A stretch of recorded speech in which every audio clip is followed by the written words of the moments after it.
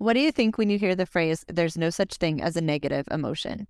In this episode, we explore the idea of negative emotions. Through some discussion about the science behind our emotions, we come to understand that while not all emotions are comfortable, they all serve a purpose and are important.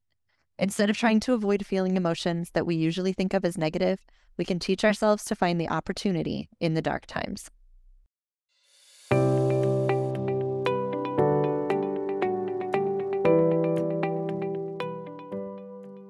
Welcome to Through the Glass Recovery Podcast, where we believe that connection is the opposite of addiction, vulnerability is the antidote to shame, and that recovery isn't just rewarding, but it's also a lot of fun.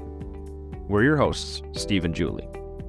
Listen as we get together with friends to shed light on the hard things, talk about the other side of addiction, and how we create a life so full, there's no space left for alcohol.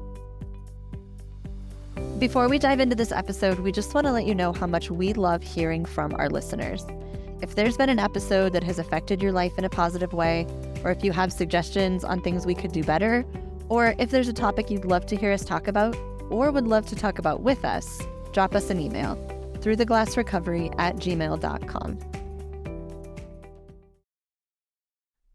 Welcome, everybody. This is episode 36, and we have a great group of people with us tonight. I'm so excited to meet all of you. So we're going to, as always, do introductions, and we will start with Debs. Well, it's lovely to be here. Thank you for inviting me. My name is Deborah. I go by Debs or King 13, and I belong to a community called I'm Sober, where I met Julie and Steve, who are our hosts today. I am in Australia, in Melbourne, and I have been sober for just over 27 months. And yeah, life's never been better. Just really, really happy to be here and looking forward to the conversation. Great. Yeah, we're really glad to have you here. And Debs has been on a couple of episodes previously and is also a very dear friend of Steve and I. So it is wonderful to have you here and to see your lovely face. And next, we're going to go with Britt. Alrighty, I am Britt. I am an interior designer by day and a recovery coach by hobby. I just released a new book, so that's really exciting. Hopefully I'll touch on that a little bit. And I'm from out South Lake Tahoe, so we're just now starting to enjoy some sunshine. So I'm feeling really excited and happy just in general because of the sun. Awesome. I'm jealous because we are buried in snow right now. It is the end of April and it snowed a lot today. So I'm jealous. Anyway, for our listeners, we will include Britt's links and everybody's contact links in our show notes so you can see what it is that they're up to and follow them on social media if you want to and get to know them. And last but not least, we have Dr. Andrew. Thanks for having me. It's exciting to be on another podcast. Speaking recovery, I'm an emergency physician. I'm a medical director of an ER. I run the EMS trauma programs out in New Hampshire. That's one hat I wear. That's like she's 3 hats. The most valuable hat I think I probably wear is my recovery hat. I've been sober over 5 years. I just celebrated 5 years actually April 3rd of this month. Awesome. Congratulations. Yeah. No, it wasn't that difficult once I gave up the fight. It's shocking, and maybe we'll get into some of that. I'm a big advocate for recovery, stigmatizing the chaos that kind of circles around addiction and substance misuse and behavioral problems. So I'm excited to be here and talk. Absolutely. Well, we're really glad to have you. Mm-hmm. So we all know life has its ups and downs, and if we're lucky, most of the time they balance each other out. But sometimes it seems like we're stuck in the dark, like there's no light at the end of the tunnel. For a lot of people, those times can start wearing them down and make them more likely to drink. And so we're going to talk about that tonight. What do you do when you're stuck in the dark? What have you learned about handling it, moving through it in a healthy way so you don't turn back to your addiction? And feel free to share some of your personal experience and what that has looked like for you. I can start if you want, Julie. I did a bit of research on this before we got online, and it's perfectly normal to have these thoughts. 100% of the population actually has them, research has shown. And it's the amygdala part of the brain regulates our emotions and also our motivation. And 2/3 of your motivation is actually designed to focus on negativity, believe it or not. So we have to work pretty hard at staying positive. Do you know what I mean? And I know for me, in the end, when I decided that I'd had just enough of enough, I just decided that was it for me. And unfortunately, alcohol does take us to a place where we not only get depressed and are full of anxiety. And I did feel like I was in a dark rabbit hole, and you do have to fight. But also, you have to ask yourself, what are these thoughts? And analyze them. Are they permanent? Are they going to pass? And also just listen closely to what is going on, because I thought, how am I going to ever get out of this? This is an impossible situation. I've been a long-term drinker for 40 years. And, you know, it really is something that may need medical attention if it's prolonged. But if it is just the natural thoughts that we have, there are ways, and I can go into it in a bit more detail later on, about how we can actually tackle this issue. So that's the good news. I've never heard that 2/3, 2/3 of our brain focuses on the negative. Is that what you said? Yeah, it does. Yeah, because it's the part that regulates our emotions, our amygdala. And it's designed to focus on the negativity. Why? I cannot tell you. I didn't get that far into the research. Maybe Dr. Andrew can help us. That feels like a fight or flight thing, maybe. But I'm just right now, I'm just feeling normal for how negative I tend to be. So thank you for saying that. Yeah. Probably meant to just keep you safe. I would That's guess. a really interesting fact. I've never heard it. But now I'm like, so I tend to fight the negativity. Like I want to shut it off. Like it feels wrong and I don't like it. And I think I've been surrounded by people in my whole life who are like, oh, just buck up and, you know, focus on the positive and look at the bright side. And so I feel like all those negative emotions are inherently wrong, if that makes sense. And I think that's what I've been taught since, I don't know, since I was little. And so it always feels like the negative is the wrong. And so then I get mad at myself because I'm focusing on the negative, and that just compounds the whole situation. And then I just want to turn it off. Like I've gotten, obviously, I don't do that anymore, but that forever was what I would get stuck in. Yeah, I have a really easy, fun activity actually that when I start to feel like I'm going into a dark spot, and it's really simple, but I just have a jar and it's full of a bunch of different activities that are there to take my mind off of whatever is putting me into a negative space. So literally I'll pick up this jar and the energy, I'll just shake it around, and the energy from that is already uplifting. And then I will pull out whatever activity it is, and they can be anywhere from taking just a few seconds to do some breath work, going into coloring books and taking a minute to color. And all of these activities are so small, and you can spend 1 minute to 10 minutes doing them, however long you need, till you feel like you can pull yourself back out of that space. It's, I think when I think about negative emotions, I really think the way I look at it is, what lenses am I wearing? How am I interpreting the world? Humans, we tend to interpret the world based off of what we knew as kids. And so our experiences as children, and what I'm probably speaking to really is the adverse experiences as children, that gives us lenses to kind of navigate life through. And I'll give you an example. I was raised in a perfectionistic family. I was told I could do better. My parents were loving me when they said that because they wanted me to succeed. But to a little kid, continuously hearing that you could do better, for me, equated to negative self-talk. I'm not Right. good at, Not good enough. yeah. And so that thought addiction, and this is where my stance for recovery really is about thinking addictions. We're thought addicts at first. Things like not good enough, not lovable, not important. These are all thought addictions we develop as children. And our limbic systems, which Debs was kind of bringing into the amygdala, the hippocampus and all that, that's our memory and emotional centers, and those get hardwired. And so it's not shocking that someone like me would go out in the world, even at 46, and I still have a limbic system of a 5-year-old that thinks he's not good enough. And so I interpret the world in a manner that satisfies that narrative, so to speak.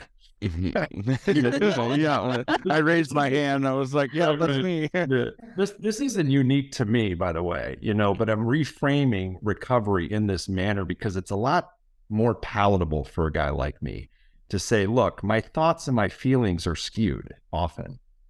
And so when I'm in a dark space, I have a choice.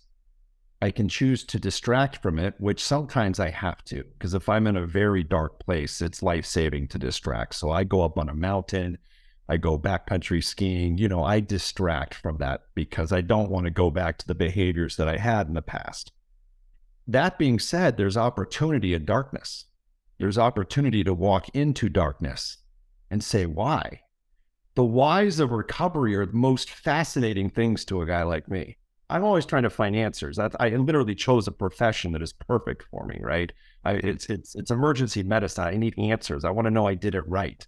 Mm-hmm. What better profession to beat yourself up all the time, though, to be an ER doc, who getting it right 100% of the time is an expectation from the general public, but it's not practical. So, if I was a baseball player batting 700, I'd be a Hall of Famer. Right. So I actually subconsciously chose a profession that would satisfy the little kid in me. And so I think, when I think of, I ask myself, what lenses am I going to wear today? Am I going to wear the lenses of darkness? And if so, I'm going to see darkness. If I'm going to wear the lenses of lightness, I'm going to go and walk into light. And that doesn't mean I can wake up and say, hey, I'm just going to find happiness today. Because that's one of the biggest breakdowns for humans, is that we feel like we always have to be happy and always feel good. That's what our parents say. Just feel happy. Mm-hmm. I tell my kid, let's look at when you're sad. Let's look at when you're angry. And there are no negative emotional states. They're survival. There's a reason why we have anger. Now, I would say there's adaptive behaviors and there's maladaptive or problematic behaviors. And I learned that quite well when I saw what drinking and drugs did to me. Mm-hmm. And I used a lot of other behaviors. I've gotten rid of this concept of substance use disorder when I do talks. I really focus on the thought that this is an upstream thing. This is a thinking and emotional breakdown. And then there's behaviors that are associated. And us that are in recovery from substance misuse, we chose substances to quiet the storm in our brain. That's that. Now, I can't go back and drink today. There's no way I'm going to get so emotionally sober that I can go drink. I know that. My brain has a circuit that was fired up around 30 years of age, and that's it. So it's a reward circuit. We're dealing with powers and we're dealing with evolution here. But, which lenses am I choosing to wear? And walking into the pain is where I find possibility, and it's not always fun, but it is necessary. We can reshape that part of our brain too. What Debs is speaking to, this is called neuroplasticity. By staying accountable to the fact that I'm responsible for my thoughts and feelings. Yeah. Every time I do that and I out myself, and I use the world to feel not good enough, I am reshaping that part of my brain that wants to keep me in that 5-year-old state. And that's brilliant. That's the part where when you walk into it and ask yourself the why and say, okay, this is okay that I'm here. This is okay that I'm here right now. Let me explore this really crappy feeling and find out where it's coming from. That's the opportunity to rewire, because that's when I'm sitting in the uncomfortable. This is where I don't want to be. Like, I understand that this is where I am. And if I can sit in that and figure out the why, like, I understand that I'm there. The one thing that Julie's always said to me, she said this to me once, and she was like, it's okay that you're there. And this was the first time I ever heard this, because I was like trying to fight it so hard, right? And it's okay that you're there. You just can't stay there for too long. And she's absolutely right. I can stay there for a day or two and it's not going to be really detrimental to my performance or anything like that. Like, I'll have a couple of bad days, but I can't sit there and hang on to that like a shield and use it as protection, because it's not going to do me any good. I'm not doing anything. I'm not trying to find that why. As long as I'm still trying to work through that why, I'll be okay. And sometimes, like you said, Andrew, I got to distract because I'm not finding the why this time. I'm just not going to find the why this time. And I call myself out when I'm there. And it's difficult to call yourself out when you're there because that's the time when I generally want to isolate. I don't want to tell someone the crazy crap that goes through my mind. But at the same time, if I give that stuff a place to live outside of my mind, it gives me a lot greater chance to work through it. So listening to you guys talk, I have two different versions of being stuck in the dark, I think. So I have like this acute version of like crushing hopelessness where like there's heavy stuff in life, right? There's just certain things that I carry around with me that are just heavy. Not my whole life isn't perfect, and nobody's is. And for the most part, that's fine. And then every so often it feels like this stuff just becomes crushing. Like it's so heavy, I can't handle it. Like curled up in a ball crying on the bed because I just can't do life. And like that feels like this acute version of being stuck in the dark. And when I'm at that point, there's no like wading into that darkness versus like I just have to, I don't know, hold on for dear life. That's generally when I like sit there with somebody on the phone and just cry. Like I don't know how to get out of that. And it almost like I can bring up those I know the positive tools. I've been doing this long enough. I know change the lens that you're looking through and, switch it, look at, get somebody else's perspective, all of these things. They're like when I'm in that place, I'm just not even interested in any of that. Like, I just want to cry and I want to be sad or angry or whatever it is. And the only thing that works when I'm in that place is reminding myself that this is going to end. Mm-hmm. And that little fact, I think, was new for me in recovery because I never gave emotions a chance to end when I was drinking, right? I just drank them away. Or I didn't even drink them away. I just drank until they finally did go away. And somehow in my brain, I was convinced that the drinking was what was making them pass. Turns out they just pass on their own. That was news for me. But for me, that is when I'm in that really awful, like gut wrenching, soul twisting place, all I can do is lay there and feel that shit and remind myself that I'm not going to feel that way forever. A lot of times it's just put myself to bed and wake up and hope I feel better the next day. And then there's that other almost like just kind of like depressive version of darkness where I can journal and I can dig in and I can really try to reframe. And I feel like that's like a working version, like a functional version of the darkness for me, where I can actually analyze it a little bit and really learn from it and find the opportunity in it. But listening to you guys talk, I feel like those are two very, like I have two versions of dark times in my life. I've never analyzed this before, but those are two distinctly different. Do you feel yourself slipping into the darker version? Like, is there a chance or an opportunity to catch that before it gets so far? I don't know. That's why, always try to break down the feeling as far back to the beginning from where it came from as possible. And so I think it's so important to figure out where these ideas are coming from in the beginning and where the root of the problem is.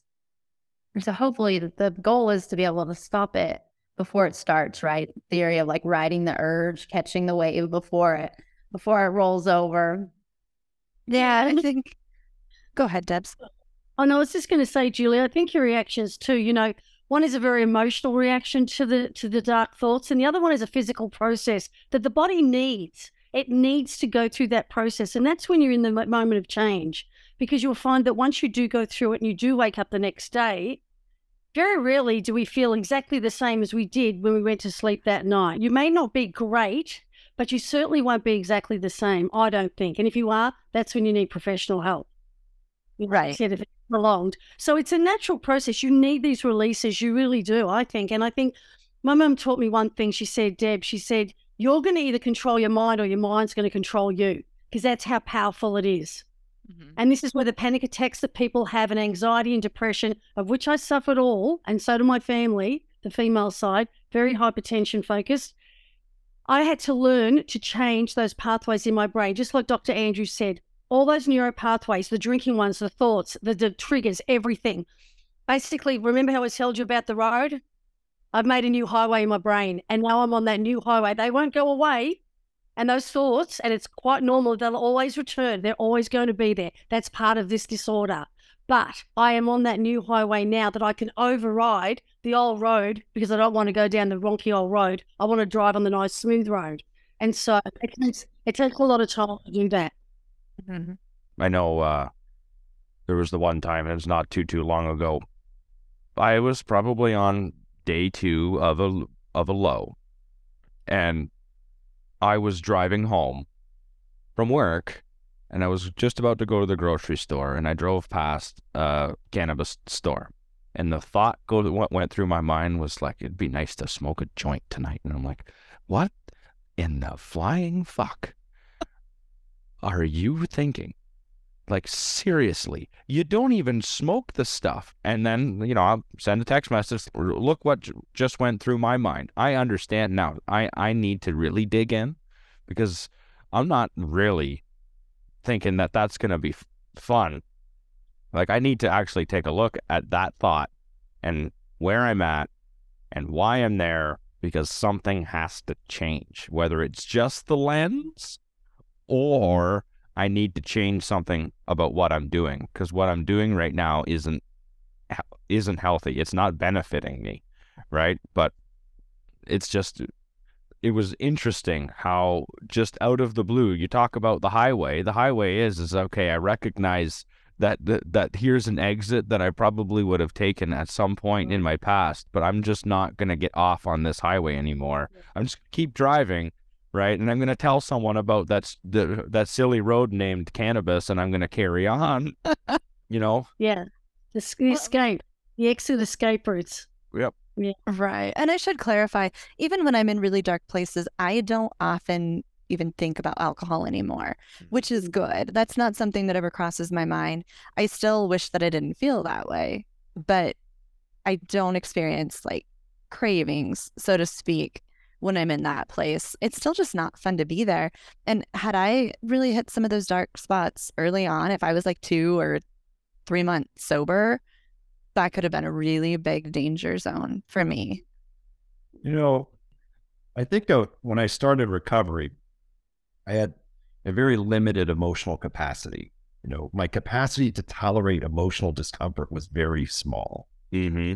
And I prove that because I readily used behaviors such as drinking alcohol, using drugs, over-exercising, food, you name it.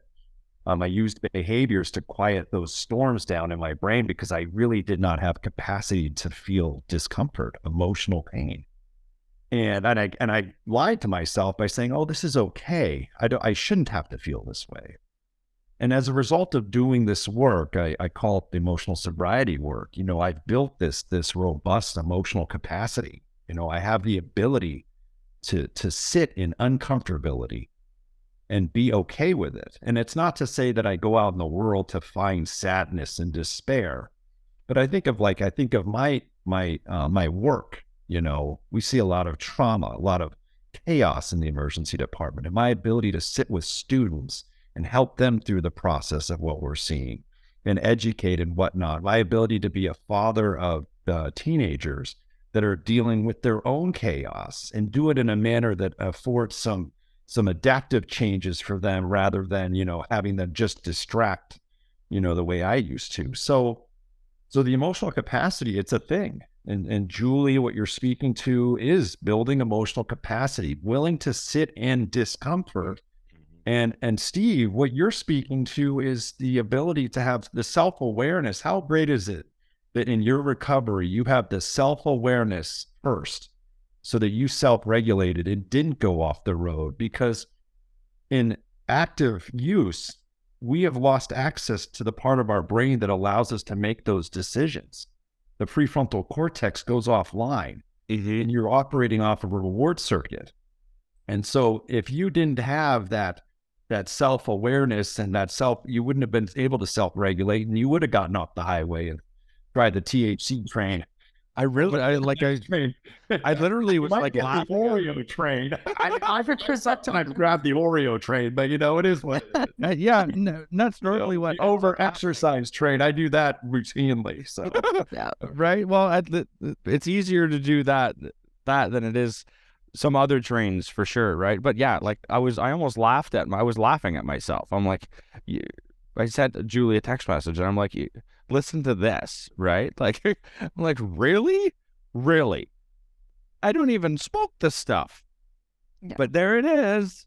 Like you just the self-awareness part. I think if we're gonna talk about self-awareness and sobriety, it's absolutely amazing when you give yourself a chance to actually listen to those thoughts, because a lot of listening to what goes on in my mind and then giving it a place to make it real allows me to have it reflected back, whether it's on paper, journaling, whether it's talking to someone.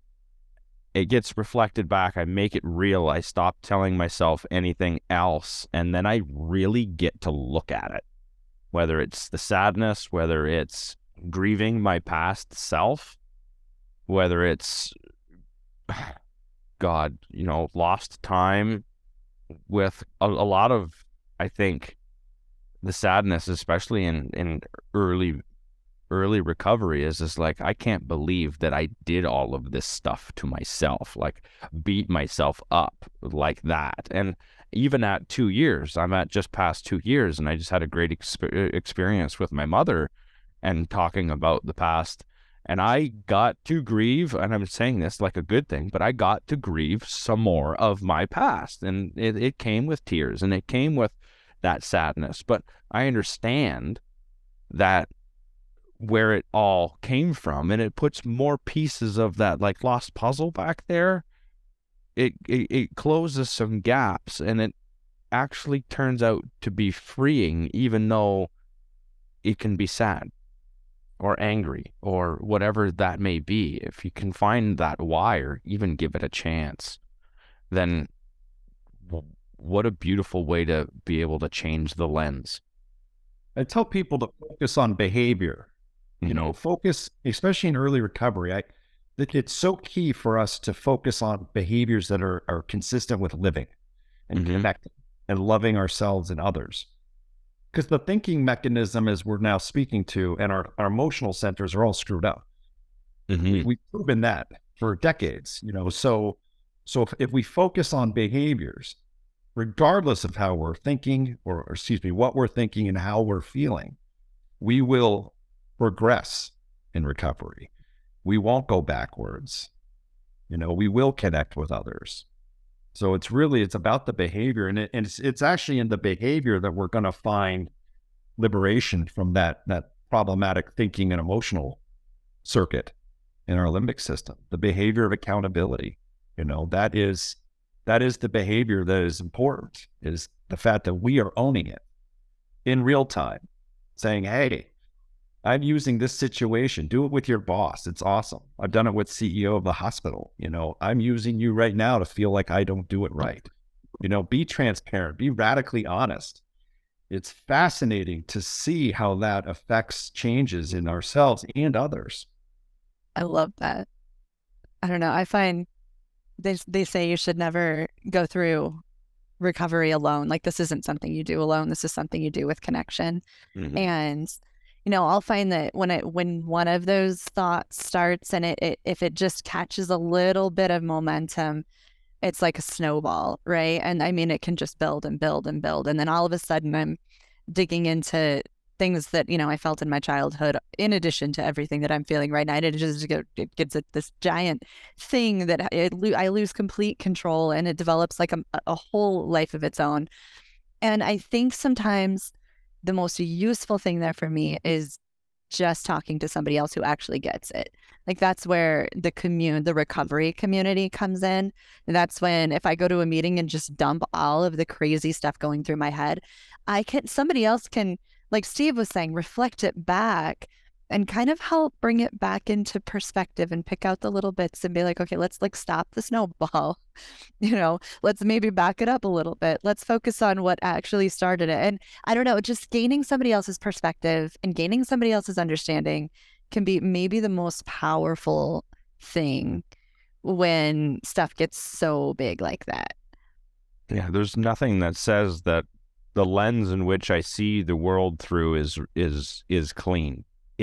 I just think it's clean when I'm looking through it. And when I give it a chance to give it to someone else, they can wipe that lens off and I can see, holy crap, like the lens in which I'm seeing this right now is actually pretty dirty. And because someone else got to take that and clean it up and then feed it back to me through their lens because they've healed through that trauma or whatever that may be, then I get to look at it through a different lens with different words, and I get to understand it a different way, and I get to ask questions about my own self through that. And I've learned a lot about myself, my own biases, a lot of things just by throwing it out there, giving it to someone else. The recovery community is amazing for this because we're all a reflection of ourselves in one way or another. And just to see it back there and see the flaw in the lens that I'm looking at life through at that time. Yeah. Stories we tell ourselves. More often than not, the stories I tell myself have no truth. In fact, they're usually the opposite. When I say I'm not good enough and I access that little 5-year-old brain, that limbic system, when I actually inquire into the situation, the circumstance, usually I find out it's not the case.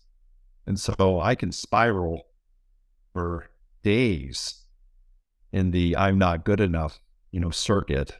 I didn't do it right circuit. And the moment I own it, often I find out that that's not true and that I am good enough. And if I look at the evidence, I tell my kids this, I say, look at the evidence. When my kids have a breakdown, they'll say, X, Y, and Z. And I'll say, what's the evidence that there's truth to this story? And we talk about upbringing and trauma. And it's so important for us to acknowledge that our experiences as children, affect us as adults. It's how we navigate life. And when I finally could see that I was the problem, it wasn't the world.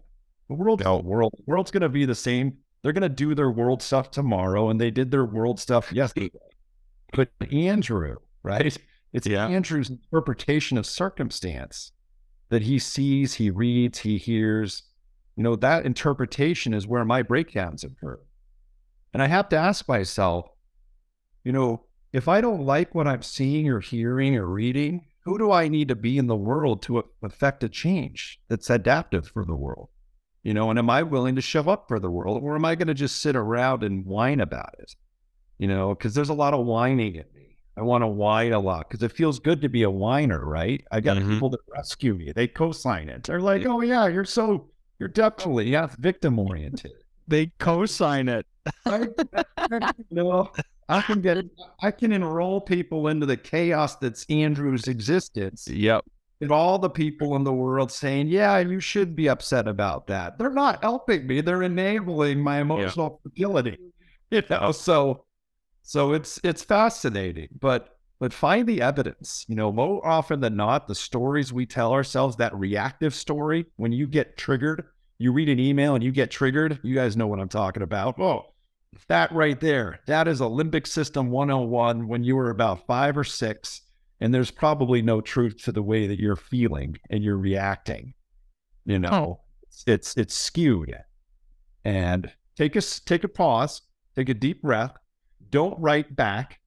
I've learned don't write don't down. respond, especially if it's the leaders, the seniors leadership of the hospital. I think we've all learned that lesson at one point or another. Don't respond. Take a breath. Take a breath. Breathe. Yeah, for sure. Well, thank you guys for coming on tonight and spending some time with us and sharing your thoughts. I really, really liked the find the evidence. We talked a lot about our brain and our thoughts and where they go and a lot of the scientific part, which was really cool because we don't really often talk about that part on the podcast. So it's really neat to see that we can rewire ourselves and that it is a lot of our inner child that creates that initial response. And then we have a chance to change that lens. So I want to thank you, Britt. Thank you, Dr. Andrew, and thank you, Debs, for coming on tonight and sharing with us. Yeah, we appreciate you guys. You're welcome. Nice to you.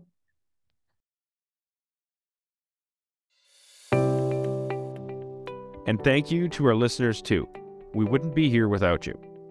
If you haven't yet, we want to remind you how much it means to us if you'll take the time to rate and review the podcast on Apple Podcasts, Spotify, or whatever platform you use to listen.